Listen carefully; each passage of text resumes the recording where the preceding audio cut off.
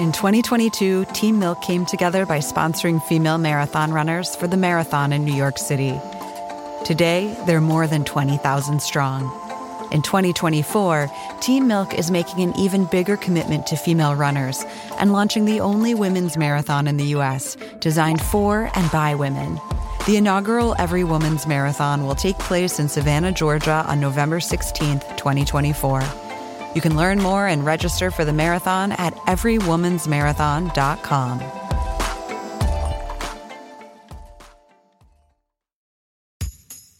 I think we can all agree the current political moment is fraught.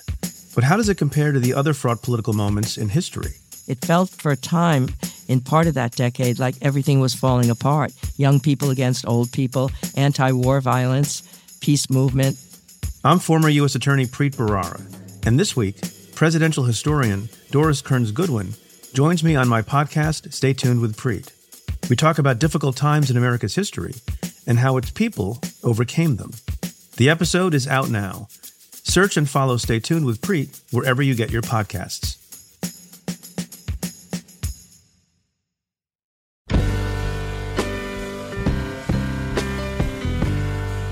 Hello, welcome to the Longform Podcast. I am Max Linsky, and I'm here with just one co-host, Evan Ratliff. How are you, sir?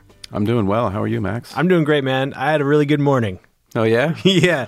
We don't need to go into it, but I can tell you that a good thing happened to me this morning. Well, that's exciting to hear. I'm glad to hear that. A thing I've been waiting for some time came to pass.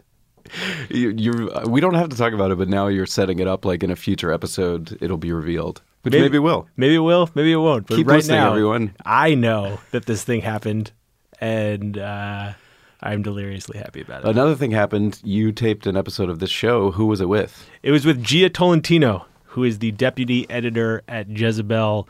Jia and I went to Pittsburgh, and we taped an episode in front of the fine people at Pitt Writers, the writing department at the University of Pittsburgh, with whom we have been partners for a long time. Supported the show from the very early They've beginnings. been amazing to us, and we've had some really great conversations there in the past, but they've always been with like really established magazine writers, longtime magazine writers. And so I thought it would be cool to bring Jia there because she went to an MFA program and somehow navigated like the world of writing on the internet afterwards. And so we had a really good conversation about how you do that. It's just not easy is the answer. But she was great. All right. What about sponsors this week? MailChimp sponsoring this week's episode. I know them. They are, man, have they been good to us, MailChimp. Has anyone been better to us than MailChimp? In our whole lives, probably not. I say no, except for what happened to me this morning. MailChimp is used by more than 8 million businesses to send email. Longform uses it. The Atavist uses it. 8 million other businesses use it. You should too. Thank you, MailChimp. I also wanted to plug something this week, Max.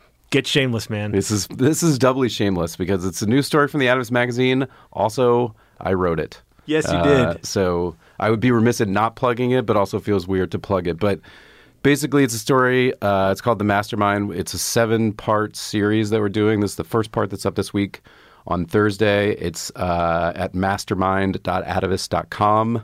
And it's about this global criminal named Paul LaRue, who's been held in secrecy by the U.S. government for 3.5 years almost. And previous to that was a computer programmer who turned into the head of a global arms and drug cartel.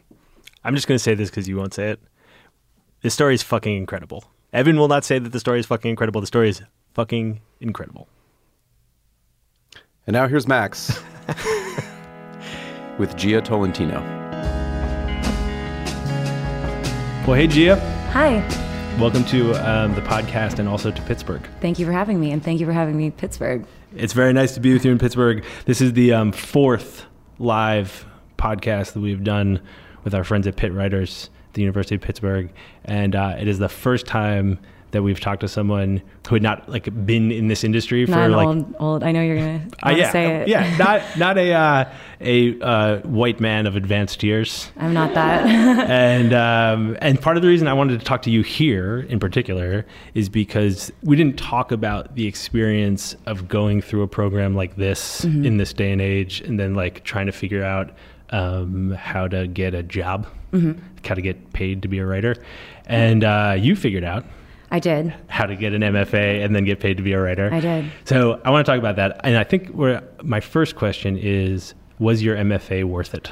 Well, worth it is a relative term because I didn't pay for it and I got a stipend. So of course it was worth it. Because you got paid to get an MFA. Because I got paid for it. Okay. Which I think, I was doing my research on this program, and any program that prioritizes funding. I went to undergrad at the University of Virginia, which has a really good creative writing program and an MFA program.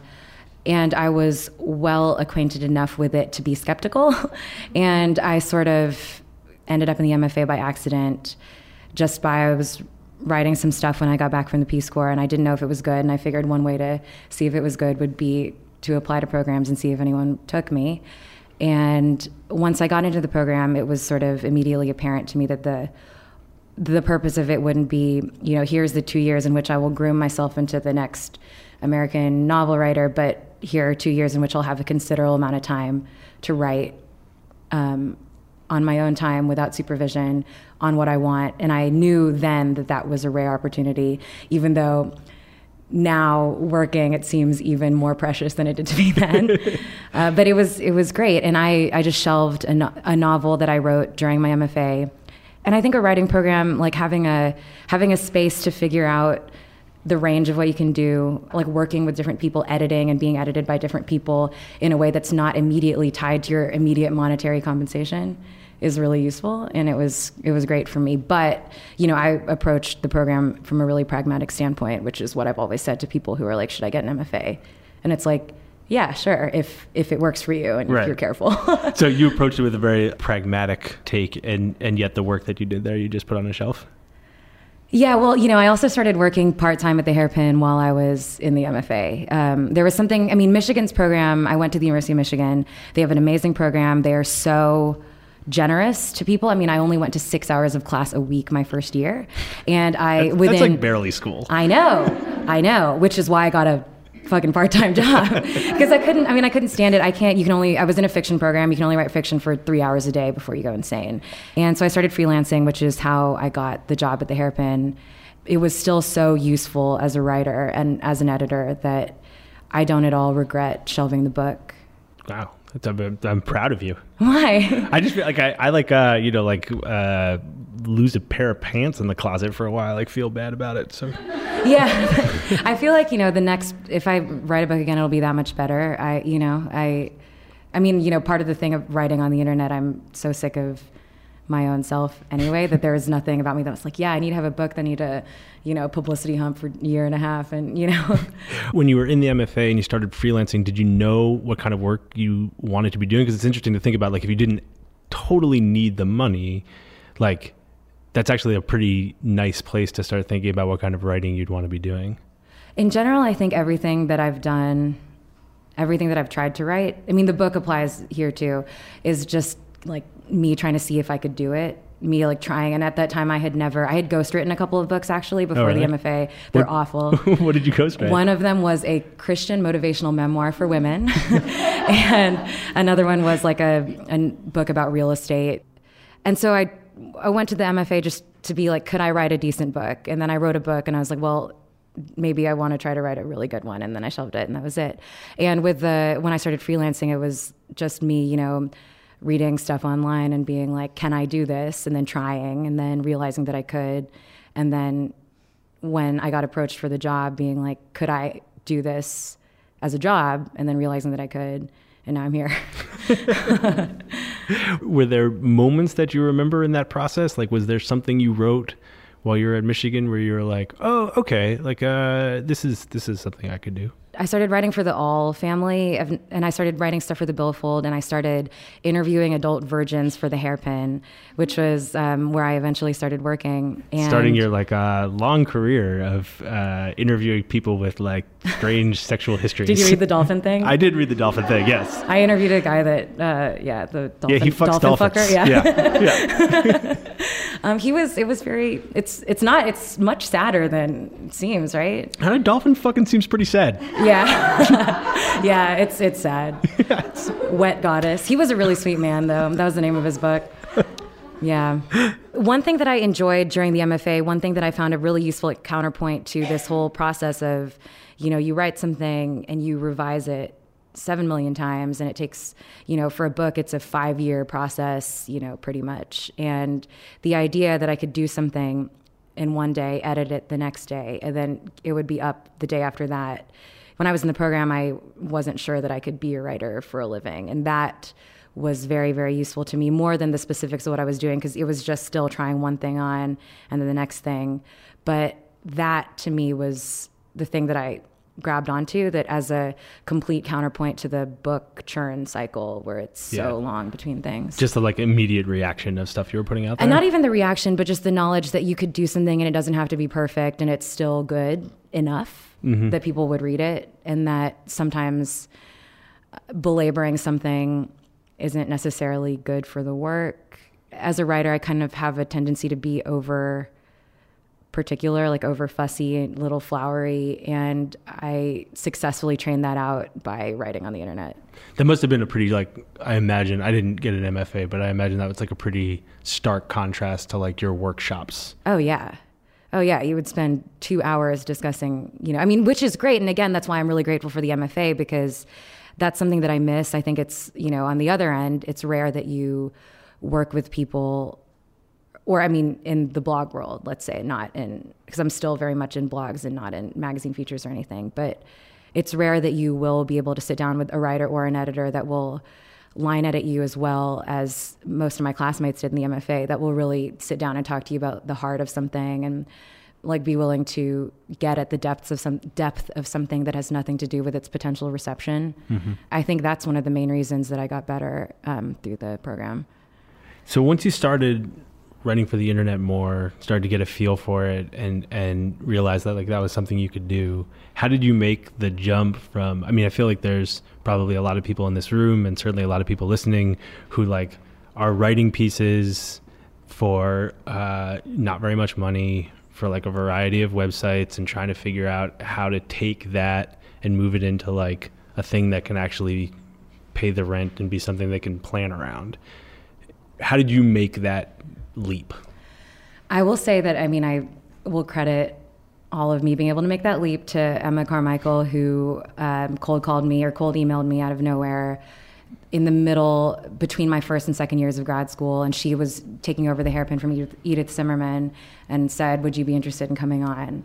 And I said, yeah. And so I credit me being able to do this part-time and now full-time is immense. It's largely due to her. But I started to be aware when I was interviewing virgins, and, for obvious reasons, people love to read about sex. People love to read about weird sex stuff. But I also think that the All Network it fosters writers that have a very distinct interest and sensibility.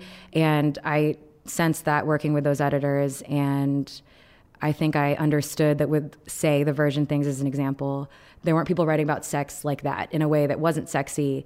And so I think part of what Emma may have been interested in maybe was the fact that I was kind of burrowing into something that people weren't doing. Mm-hmm. There's so much shit being published online constantly every day, but there's a massive shortage of people that are writing stuff that's, truly kind of good-natured and original and sharp and consistent. You went to the Peace Corps right after college. Mm-hmm. Tell us a little bit about what it was like to be in Kyrgyzstan, but also what impact that had on the stuff that we're talking about. Kyrgyzstan was crazy. 7 days after I got there, the country kind of erupted in a civil revolution. That was the second one they had had in 5 years. And we got evacuated to the Air Force Base where all Air Force missions to Afghanistan are staged from, and nobody could leave the country. And so we were cooped up on this Air Force base with all these people that were coming off of 2-year missions. And that was my first week. And so it was intense. And I also happened to look very Kyrgyz. And the language, I picked it up pretty quickly. What's the language called? It's Kyrgyz. It's Kyrgyz. And it's you just picked up Kyrgyz? Well, it's actually we had amazing language trainers, and, nobody spoke English for an hour radius around me. I had to learn it or else I wouldn't be able to talk to anybody. And it's also a really unique language. There aren't any synonyms. There's no future tense. It was an interesting thing to learn. Anyway, it was I lived in this beautiful, crazy little mountain village, far away from anything. And it was great. And all I did was read and write. And I think it underscored the fact that, left to my own devices, I always will write. It's compulsive. It always has been since I was a kid. It was then and it continued to be. So that's kind of always what you wanted to do? Yeah, it's always what I wanted to do. I graduated in 2009, right in the dip of the recession. I had no connections, no money to move to New York and try it. So I was like, I'll write grants for a nonprofit maybe. You know, like I was sort of assuming that I wouldn't be able to, because it was my understanding of me in college from 2005 to 2009 that writing was not accessible. Let's talk about what you do now. Okay. You're the deputy editor. You were the features editor at some point? Editor, yeah. And then you got, is that like a promotion? Did you get a promotion? Yes. Did your job change? Well, what it means is I have less time to edit features.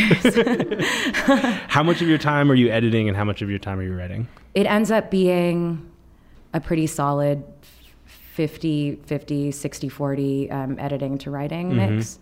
And how do you decide when something is worth writing about? Like, when do you decide, all right, this thing is in the air and I have something to say about it? Or, you went down to UVA and reported sort of in the aftermath of the Rolling Stone piece. Like, how do you know that something has reached the level where it's like, all right, I'm going to take a couple of days or I'm going to carve this afternoon out and try and put something down? I'm kind of against opinion.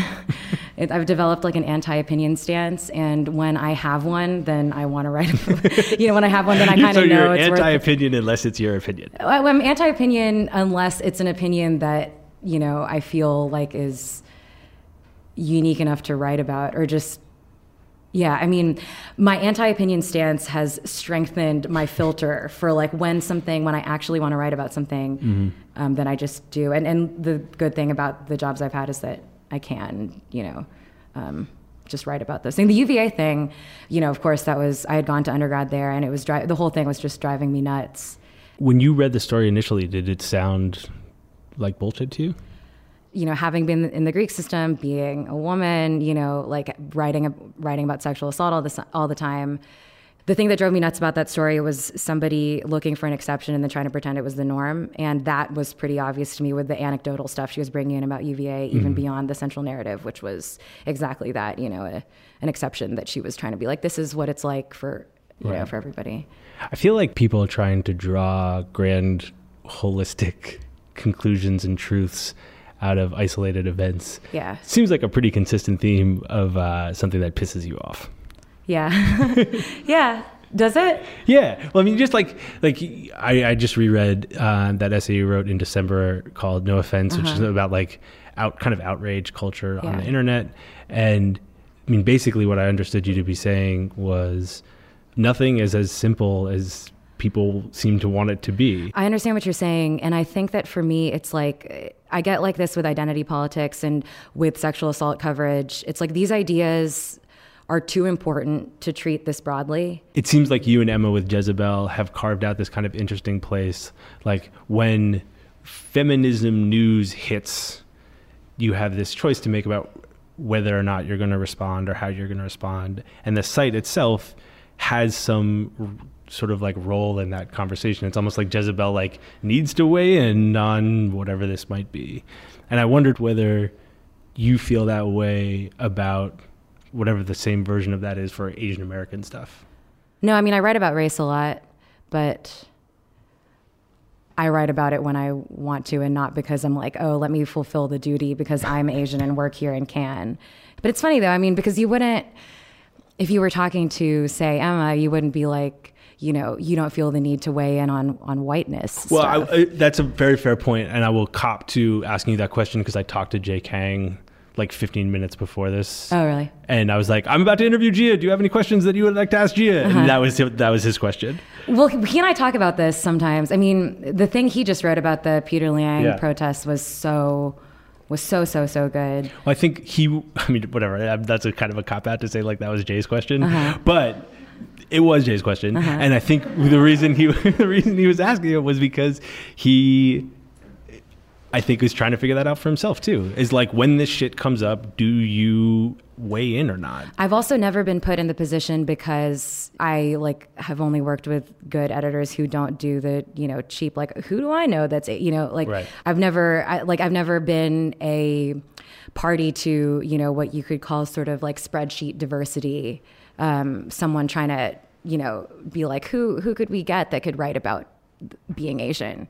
I have been lucky enough to be able to offer that opinion when I feel like my identity is relevant, which it is sometimes, and sometimes it's not. I grew up in Texas, in a 98% white zip code. How do you know when you've got something to say? I feel like it's like that obscenity thing. You know it when you, I have no critical thinking about this. I have never consciously made a decision to write about something. I promise, I've never, it's actually, now I'm trying to imagine what it would be like to decide to do something. I can't develop a thought unless I write it down. I can have a thought, but I can't think about the thought unless it's verbalized in front of me. But then once I write it down, I never have to think about it again. Or I never can think about it again. And so writing is like sort of a clearinghouse to get my brain to the space where I like it to be, which is totally empty. and I think so, when something is that pressing, and when I have an idea that it's like, I have another thought about this, but I can't see it until I write about it. And then I write about it, and then I can see the thought, and then the thought's gone forever.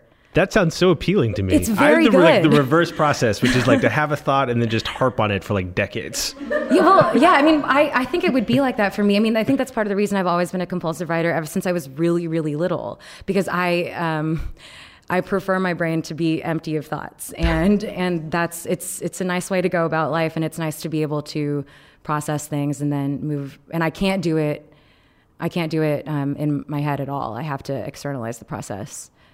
So basically what you're describing is like Zen in the art of blogging. Oh, God, yeah. it's maybe the corniest thing I've ever said on the podcast. Yeah.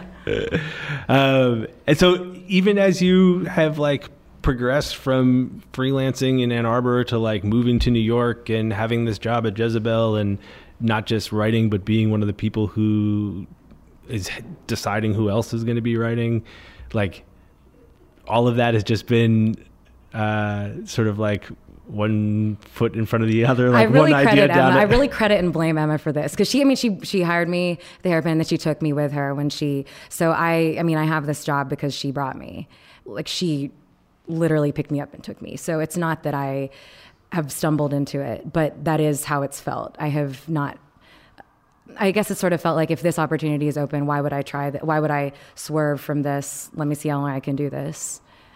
I'm not one for strategy at all, for better or for worse. I have never had one about anything. It's been something that I've been trying consciously to get better at as an editor, to have kind of more of a bird's eye view of, because I feel like you do need strategy as an editor. And I've been trying to get it, I've been trying to be more conscious about that. How's that going? I think it's going good. Good. Yeah. Thoughts are sticking around for a second? Yeah. Is it hard at all for you to go from editing to writing? Is that balance tricky? I like it. When you're editing somebody good, it feels like you are writing without any of the essential kind of spiritual difficulty. You get to get better at writing without having to write when you edit someone nice. And I love that feeling. And I think I get a weird satisfaction out of editing. What's the weird satisfaction you get out of it? I find it soothing. There's something really rewarding in making a piece clear. Has the process of finding new writers been fun for you? Yeah. I imagine I'm not great at it, but where do you struggle? The submissions inbox of both the Hairpin and Jezebel are just high volume, and it's true. The market is bad for, I'm not sure. Sometimes I worry that, people that would really want to write for us won't want to write for a blog fee, which is totally fair. Mm-hmm. I also don't have a talent spotting instinct that's as strong as, for a strong piece of writing, sure. But for a person, it's not necessarily as strong. Do you spend a lot of time reading other sites and looking for names? Is that part of your job? I mean, I spend a lot of time reading other sites. But that just like waste time. No, it's not like we're like, actively talent scout, like hiring all the time. But yeah, I mean, if I see somebody good, I email them and say, please write for me. It's wild that you moved to New York 2 days before your first day, like in the Gawker offices. That seems really intense to me. It was kind of intense. How intense has it been working for a site that has such a large and devoted readership? Well, in the same way that the All Network draws people that are, have a really strong individual sensibility, like Gawker it attracts people that, for better or worse, really don't care about other people's opinions of them. And, obviously I enjoy that, but the last year has been maniacally strange at Gawker. It was a weird first year to be in New York. It was a weird first year to have my first full-time job. It was there was, I'm talking about Emma so much. Mom, she, she got into a near fatal car accident over the summer. And the same month, Gawker had that super public meltdown about the poster they outed, that guy, and that all happened in 1 month. And then ever since then, it was varying degrees of unstable for a while, but I think it was a good trial by fire. Yeah. How did you navigate that? Smoked a lot of weed. I don't know. I also don't, there's something in my personality that is attracted to a slightly stressful situation. Did you think about leaving? I actually thought about leaving more when the internal memo with Emma's hospital room number got leaked to Jim Romanesco's website and posted. That disturbed me a lot more than the idea of somebody writing a post that outed somebody. Like, we have a lot of assholes at Gawker. I like that. I think that it serves a really valuable role in terms of, a shop of people that are willing to be combative. It comes with its obvious downsides, but I think it's a really valuable thing to have in media as part of the landscape. I think most people would agree with that, but I don't necessarily know that most people would be like, I want to be on team asshole. Sure. Like, why do you want to be on team asshole? I don't need to be on team asshole though. It's like it's like with the MFA, it's like, you're there and you're taking the freedoms that it gives you for what it'll give you. It's not like, the whole point of it is that you don't have to be on board with everything that everybody's doing at all. I certainly have never thought if I work at Gawker, I have to, love everything that Gawker does. I have to be okay with, the degree to which that post affected my year. It's not that at all. But throughout it, I've still been more grateful for the freedom that being there gives me, and kind of the flexibility. I like about Gawker, like you write something that's really serious. You can also write something that's very, very, very, very stupid. I don't think of it as like I have to defend that, every single decision but I'm still glad for what it will individually allow people that can run with the freedom that it gives us. How do you think that unionizing is going to change the place? The bargaining process took 10 months and it was extremely drawn out. But it's great. They've got a minimum salary floor, $50K, which is, and a thing, I think one of the best provisions that I wasn't expecting was that any perma-lancers after a year have to be hired to full-time or you have to fire them. And I think that that's a really, really, really good type of, because there are a lot of companies that are running on perma-lance stuff. Totally. Yeah, I think it's probably about time that professionalization and stability that's always been there informally is codified. Let's talk about some more of your writing. You wrote this essay for the New York Times Magazine in January, I think, about Cracker Barrel. Yeah. And it was like, did you guys read that essay? It was great. And it was on like the most popular list for a long time. Oh, really? Come on now. What? Come No, now. it wasn't. There's no way that I know that and you don't know that. Dude, I'm not trying to check. I spent all day staring at Chartbeat for Jezebel. There's no fucking way I'm looking at... It was a very popular article Thank you wrote. you. Well, that's the great to know. readers of the New York Times. I feel great now. Yeah, it's a very well-known publication. Many people enjoyed it. I fucking love Cracker Barrel. Oh my God, I love it. I meant that piece from the bottom of my heart. Well, there was a lot going on in there, and it was a lot about your childhood, and you've written about like high school a lot. You went to a very religious school. Very religious. Second biggest mega church in the country. It was attached to it. I went there 1st through 12th grade. And you wrote this great piece for Adult about it? Yeah. Do you say adult or is it adult? Adult? Adult? Do you say adult? There's like 6 words that people from Boston say differently. Like I say TV wrong, and clearly adult too.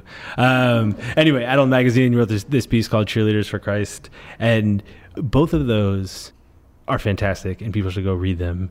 And it seemed to me like the Jezebel stuff is often like somewhat of the moment. I mean, like, dolphin fucking aside, like timeless. Yeah. Needs no peg, so to speak. The Jezebel stuff is mostly like on the news, or at least what's going on the web. And it's interesting to me that in these places where you veer off and you do these essays for other sites, it seems to me like you're often going back and looking at that time in your life. And it made me wonder whether there was something you were still trying to figure out about that time. Because it seems to me like going from, say, the second largest mega church in the country to dolphin fucking is like a significant leap. Yeah. Well, in general, I think that I am glad that I grew up in the, all white conservative South, like Enron, Texas, because I think that it gave me a baseline understanding of how a certain group of the country lives that I wouldn't have had otherwise.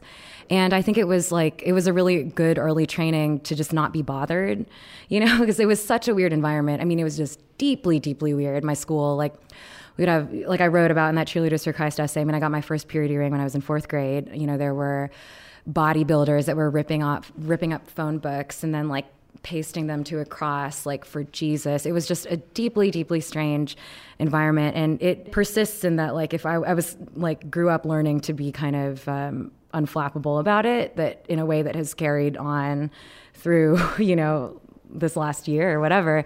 But I don't really think too much about growing up unless, there is something that comes up that sticks in my mind that makes me think of some sort of unresolved. And there is probably, it is strange to me that that's how I grew up, and it's so at odds with my values. And I went back, when I was reporting that UVA piece, I went back and read my diary from college and from high school, just to sort of fact check what my memory of my experience was to what I had written about it those days. And there is a long transition period between then and now that I think I have forgotten about because I wrote about it so much privately. Mm-hmm. And so, but I don't think of it consciously as, I have anything, I love Texas and I would never live there, but I love it. What kicked you into that David Bowie story?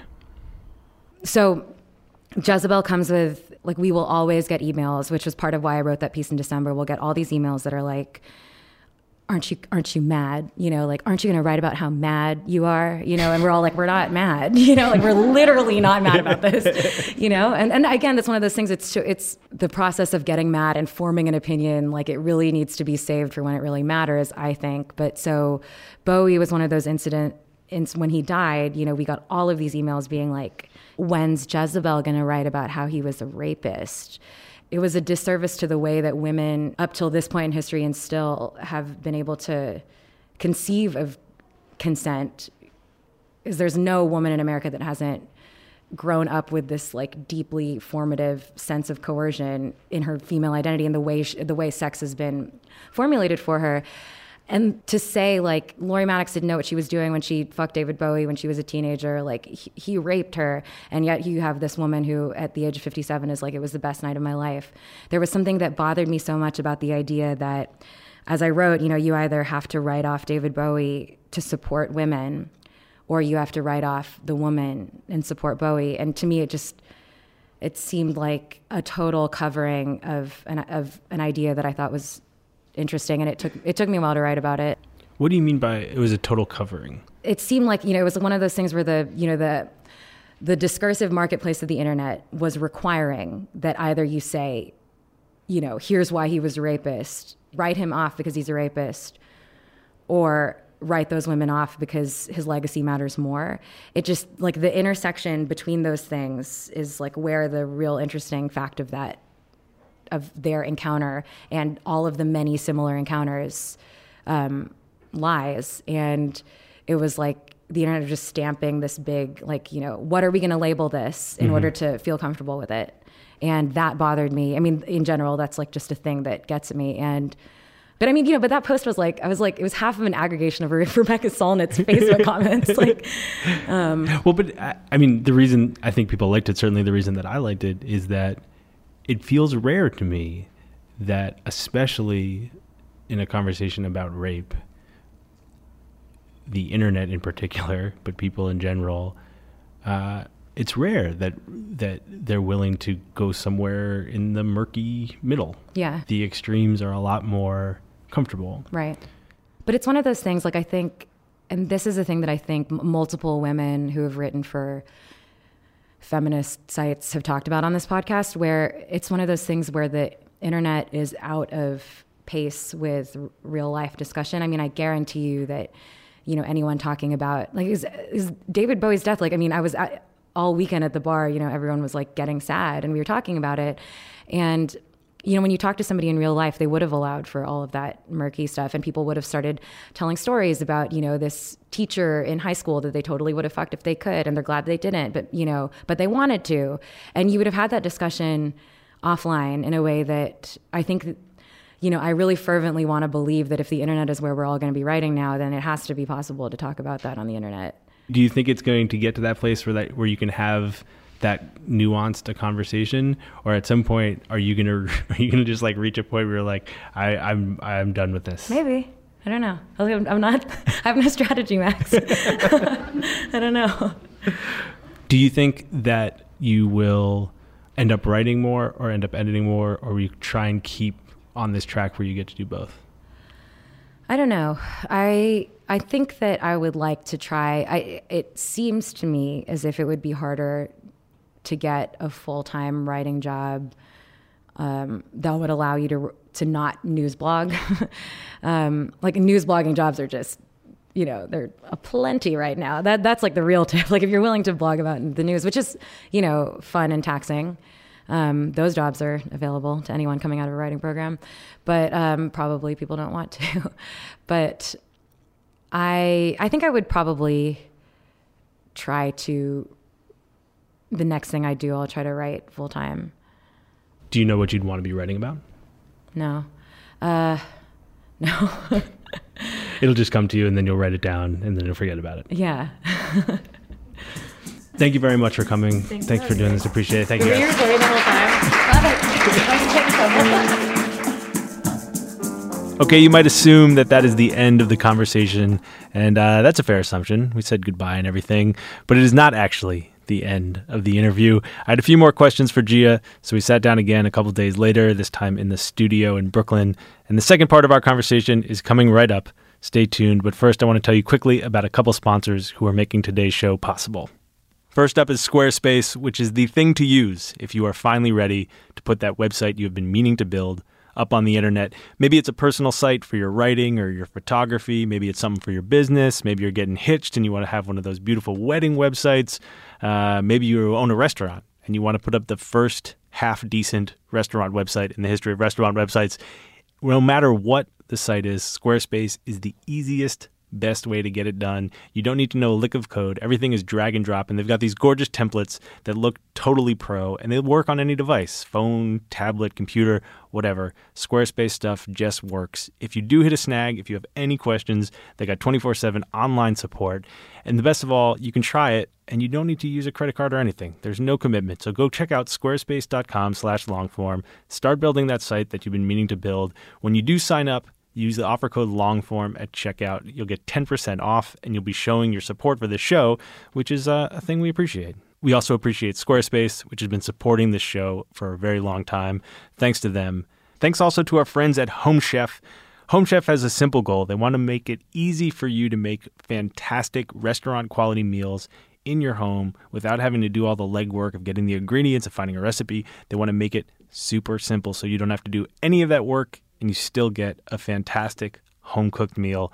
Here's how it works. They send you all of the ingredients, fresh ingredients, plus instructions to cook these beautiful restaurant-quality meals in under 30 minutes in your house. Here are a couple of things that you could cook. Rustic vegetarian tart with spinach, roasted red peppers, and goat cheese. How about a little maple miso glazed salmon with Brussels sprouts, an apple, or a Parisian bistro steak with creamy potatoes and green beans? I'm telling you, the food is delicious, and you can make it at home in under 30 minutes. They've got recipe cards with step-by-step instructions, making cooking accessible, and it helps you learn. You can do it with your kids. Gluten-free, vegetarian, low-cal, low-carb. They've got it all. And every meal is under $10. It's more affordable than going to the grocery store. So here's what you should do. Go to homechef.com/longform and use the code longform at checkout. You'll get $20 off. It's time to rediscover home cooking. Check out Home Chef. Thanks to them for sponsoring the show. And here is the second part of that conversation with Jia. Thanks to her for coming back and talking to me some more.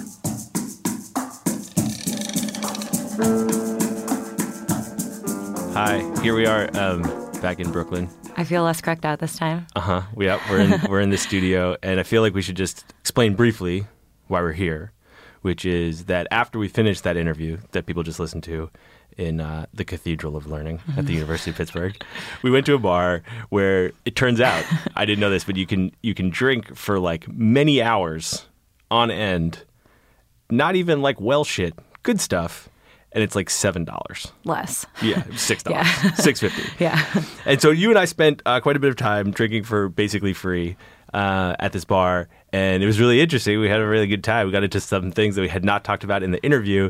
And we were like, you know what, tomorrow morning, let's just wake up and we'll just like tape like a little addendum for the podcast. We'll get into some of this stuff that we're talking about. And then I woke up in the morning and I was so deeply hungover that the idea of like sitting down and talking was impossible. Yeah, it was. It would have been so bad. I mean, it would have been worth recording just for how bad it would have been. Yeah, I feel like you and I would have like both sounded like 20 or 25 years older than we had the night before. Oh yeah, I mean, I was looking at my sweatpants and my beanie pulled over my eyes. Like, yeah.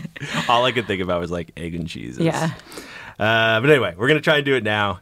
And we'll make this quick, but it was really interesting to sit and talk with you in that bar. It was a great hang. It was a great hang. And one of the things that came up was money and what you guys pay at Jezebel and what you paid at the Hairpin. And you like kept saying while you were talking about it, like, we should have talked about this in the thing. I was drunk, yeah. Yes, well, what do you want to know? Well, a consistent thing that we hear about the show is people want concrete numbers. So sure. One question is, you are like the deputy editor of Jezebel. You were the features editor before that. You were commissioning and paying for stories. What do you guys pay for a feature at Jezebel? Well, our budget has changed, but I would say it averages around $12.50. God, I wish. It averages around $2.50, and I try to do I've started trying to give a flat $2.50, which is okay. But I think it's not worse than a lot of places. Mm-hmm. I just always wish, especially when people are writing about sensitive stuff or they're doing a lot of reporting, I wish that there was a little more wiggle room to bump people up. But it's not a Gawker specific thing. It's, like in the last year of freelancing, I've, come to realize that the rate isn't that's sort of the median. And I think it's a shame that especially companies that are, flush with, well, I guess those companies that are flush with money tend to pay a little bit better, but I just wish rates were better across the board. It's also like the only thing. I mean, I wrote for the Hairpin for free for a year before Emma hired me. It was when Emma hired me, it was the first time I'd ever gotten paid. And we started paying people. We didn't pay very much, and we didn't pay consistent rates. And that was, again, due to just the all's run on a shoestring budget. Right. And I think we both always wished we could pay more then. And now it was nice to move to Jezebel and to be able to pay people more. But I think as an editor, like, you want to be able to pay people more. Are you apologetic when you're like, we pay $250? No, I try not to lead with an apology. I mean, in general, like, I think. So I'm just going to take a note here. That's pretty good advice. No, I mean, I have a hard time not doing that. Especially, it's a thing about. I think it's a specific thing about women's media, where at least for the Hairpin, I think I even remember like when Edith did this podcast. I think she said something about like, we try to have let people have fun.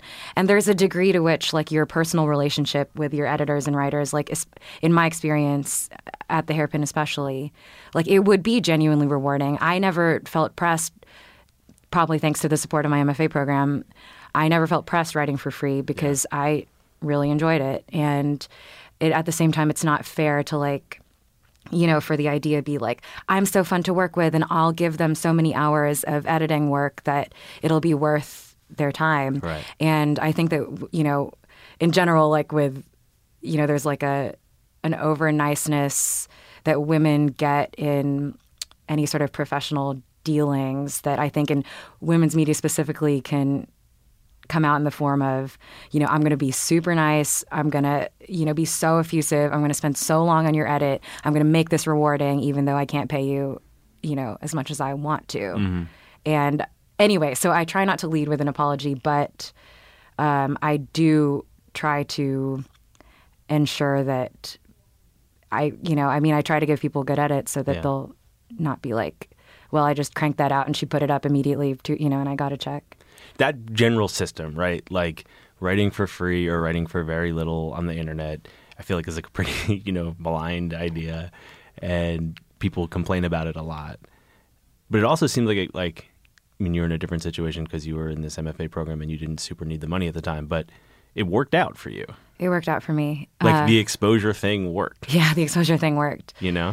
I think that's a good reason why. I mean, MFA programs are the ability, like the fact that someone will pay you for an open-ended thing, and someone will pay you to write with an open-ended idea. Yeah.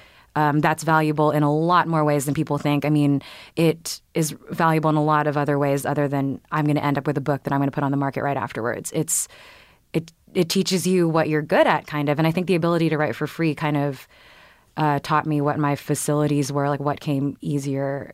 I guess now that you're on the other side, do you feel like it's working for people that you work with or no? I think the degree to which I would call myself an exception is the degree to which I have patience with the pace of the internet in a way that most people that go to an MFA program, they're specifically going to that program because they don't want that. Mm-hmm. And I happen to have a temperament that can accommodate it. What does that mean?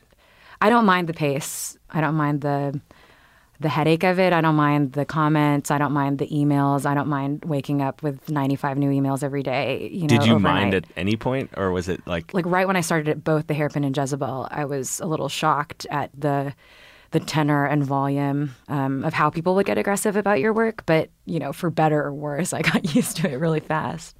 Another thing that you mentioned after the interview was that very awkward, regrettable moment where I asked you about like whether or not you feel some responsibility to like weigh in on Asian American issues in the news. Blame Jay. And then immediately blame Jay, which was legit and also still terrible. Uh-huh. But I have an answer for that. Like I said, I've got an answer. This is your opportunity to offer your answer. Okay. And so this answer might come out badly because like I also said in that interview, I thought of this answer this morning in the shower, and I have a hard time hanging on to more than one part of it at a time, but I have a real answer. All right. Okay. I'm ready. So the question was, do I feel pressure to weigh in on issues of Asian American identity? I said something really awkward about disaffiliation, and no. And also, why would you ask me that question, you asshole? It's true. Well, okay, but here's my thing. So part of my instinctive bucking away from that is the fact that I know that I've only been writing in public for like 3 years, and I have enjoyed this period of time where like discourse is set up in a way where the fact that like I am a woman and the fact that I'm a minority, I've not had to lead with that. It can be folded into like I wrote about this in this this thing about like the year of reading wokely. You know, there's like when people are like, what I learned from a year not reading white men. It's like, oh yeah, so like a lot of people's normal years, you know. Right.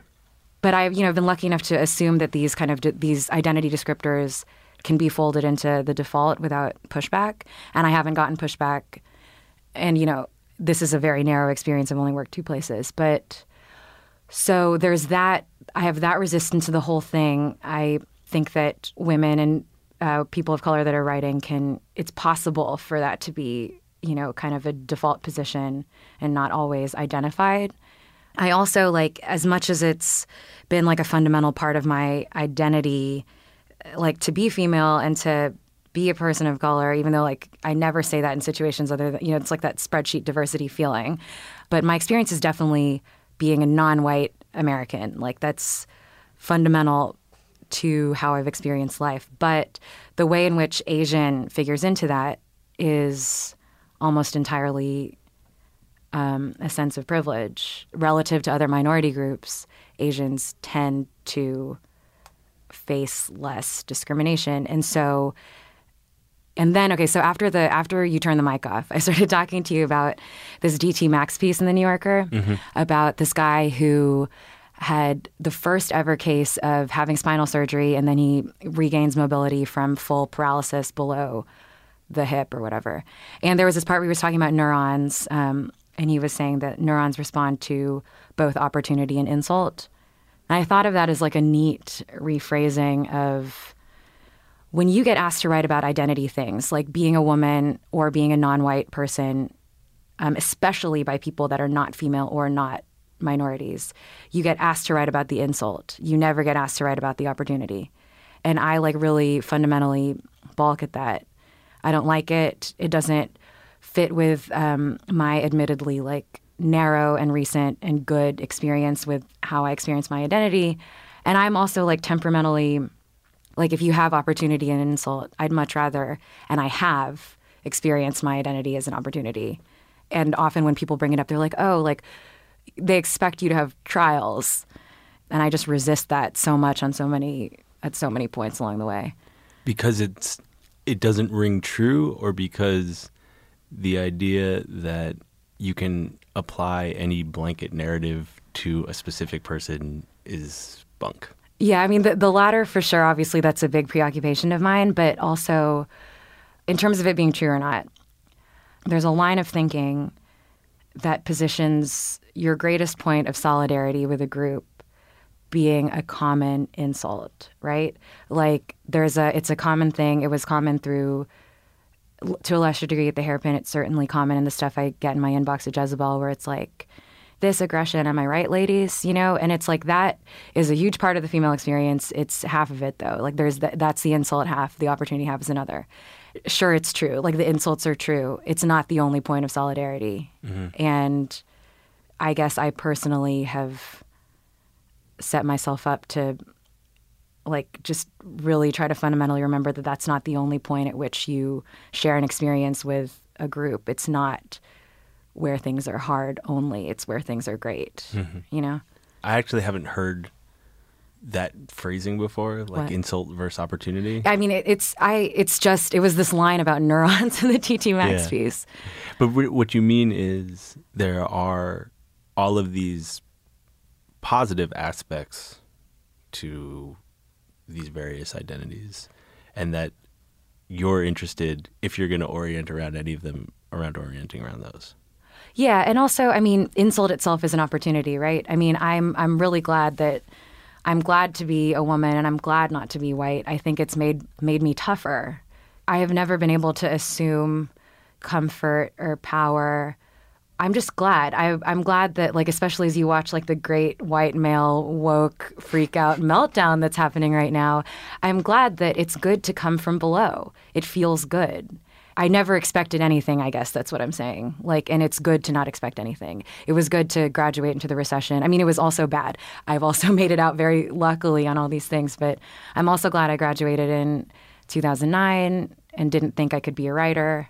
I'm glad that, like, being a writer at all feels like a surprise in a way that maybe it wouldn't have if I was, like, a white guy with the same facility for writing, like maybe it would have been something that I expected more from the beginning. I don't know. That's a really interesting idea. Has no one ever said that in here before? I don't think so. I mean, not a lot of that, but that idea of insult and opportunity and them being not mutually exclusive, that's a really interesting way of thinking about it. And I'm glad that we went back there, because I was feeling kind of dubious about that moment in the first conversation. Me too. I don't remember what I said. I think I just I think my head just, like my brain started falling out of my ears. Man, come on. my lack of cool responding to it, what I assume was probably due to like the downside to identity politics being at the forefront of culture writing and political writing right now. Is the downside is obvious. The upside is that women and non-white people are in a different place, I think, than if I had started writing 5 years before I did. I think it's tangible, the difference. At some point, do you feel like you need to get out of women's media? Like at some point, have you sat in that space for long enough that you've pushed up against all the walls? When you said pushed up against all the walls, obviously I thought, never mind. The vaginal walls. That is actually not what I meant. I know. I was just thinking of, never mind. I've edited many pieces about vaginal walls is what I'm saying. So maybe I do need to get out. If you hear walls and just immediately think vaginal walls, it might be tough. But it's only been 3 years. I don't know. Sorry, let me ask that question a different way. Yeah. Jezebel Hairpin were founded, several years ago, I think to sort of meet a need. There was like a hole in... Shit.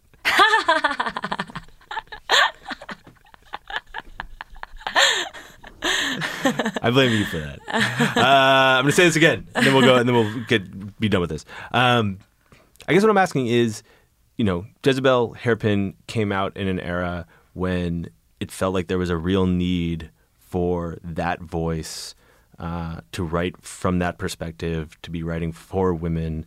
And if you feel like the era of identity writing is changing, if the culture of that is changing, I guess I wonder what that means for a site like Jezebel, but also what it means for you at a site like Jezebel. Like at some point, do you feel like you've sort of done what you can do in that realm? We have asked ourselves this question a lot at both the Hairpin and Jezebel. It's like, I wrote about this in the No Offense thing. It's like people think that the idea of a women's website is to tell women what to get offended about. And not that there's not plenty, mostly in the policy realm to get offended about, but the model as a discursive norm does feel flat. And I'm not sure what, like on this podcast, I listen to all the women's ones first. I gravitate naturally towards liking women's writing and women's voices. But the question of what is the purpose of a women's website in 2016 is a real question. And it's one that we're kind of figuring out on like a literal piece by piece, angle by angle, story by story basis. I've come to no good conclusions. The Hairpin and Jezebel are unique in that they were both founded by young women 5 to 8 years before I got there. So there was no... Like, it was a place in which you could really ask that question and answer it differently than the people before you. Mm-hmm. I'm certainly not, I don't see myself as, like, being a lifetime women's media person. The great thing, though, is, like, these places where you can still ask the question with no one trying to control how you answer it, I still find that really valuable. I have a related question. This probably fits pretty clearly with what we were talking about in that interview, which was about, like, you sort of resisting the idea of like strategery. I know, like for a fact, I know that you've been offered a lot of jobs in the last like 6 months. I know this to be true. Like I've seen the emails. VCC. Yeah, exactly. I'm just VCC'd on every job offer. Yeah. No, seriously. I know that some really interesting stuff has like popped up in your email, and that you haven't taken any of them, and I want to know why. Jezebel is my first ever full-time job. I want to see it out. I also feel like there's still something to be learned from this job. The amount of control I have over like my work and how this site is going, and just in terms of running something and managing something, I know that that's pretty unique for somebody at my stage. And also, it's been a year. It's been a big, weird year. Like Gawker's going to trial next week. It's in my nature to be loyal. And I think that, it's like you said, when do you know when you are going to write about something? It's like, I don't know. I just have to, and then I do. Mm-hmm. And then I assume that everything else that happens forever in terms of work will be like that. I'll know that I have to, and then I'll do it. Where does that loyalty come from? Have you always been that way? I think I'm loyal to the idea that you need to see something out as well as you can. like relationships, pieces, ideas. See it out till the end. Yeah. Last question. Yeah. Did you see your a cappella career out to the end? I can't believe you found this. I did find No, that. please don't. You gotta cut this. No, we're leaving it in.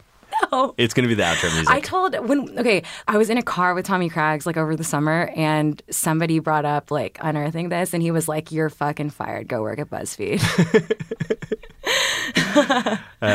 Well, I think if you don't have any further thoughts on your a cappella career at the University of Virginia, then we should just let you play us out. Oh my God, if you do that, I'll literally... We're doing it. No! Wait, they're actually good recordings. Okay, you can send me one of those too. You play a good one. I have solos. I know. Oh my God. What was your group called? The Virginia Bells. The Virginia Bells. It's like Pitch Perfect. Pitch Perfect was written... the writer came to my school, and not about us, but... Okay. Jia Tolentino of the Virginia That's such a big Bells. own. You just owned me so hard. Thanks very much for coming back. Thanks for having me for the addendum. I never loved nobody fully. Always one foot on the ground. And by protecting my heart truly, I got lost in the sound I hear in my mind. All of these voices I hear in my mind. All of these words I hear in my mind. All of this music, and it breaks my heart, and it breaks my heart, and it breaks my heart, and it breaks my heart. Thanks for listening to Longform. I'm Max Linsky. My co-hosts are Aaron Lammer and Evan Ratliff. Our editor is Jenna Weiss-Berman. Our intern this week, the University of Pittsburgh's own Courtney Harrell. Thanks to her, Jean Marie Laskus, and everyone at Pitt Writers for bringing us back to town. Looking forward to the next trip. Thanks also to our sponsors, MailChimp, Squarespace, and Home Chef. Get started cooking restaurant-quality meals at home in under 30 minutes. Go to homechef.com/longform to learn more. Thanks most of all to Jia Tolentino for going all the way to Pittsburgh, for coming back to the studio, for engaging with all these questions of mine, and for giving us this recording of her singing with the Virginia Bells, which is really, really good. We'll see you next week.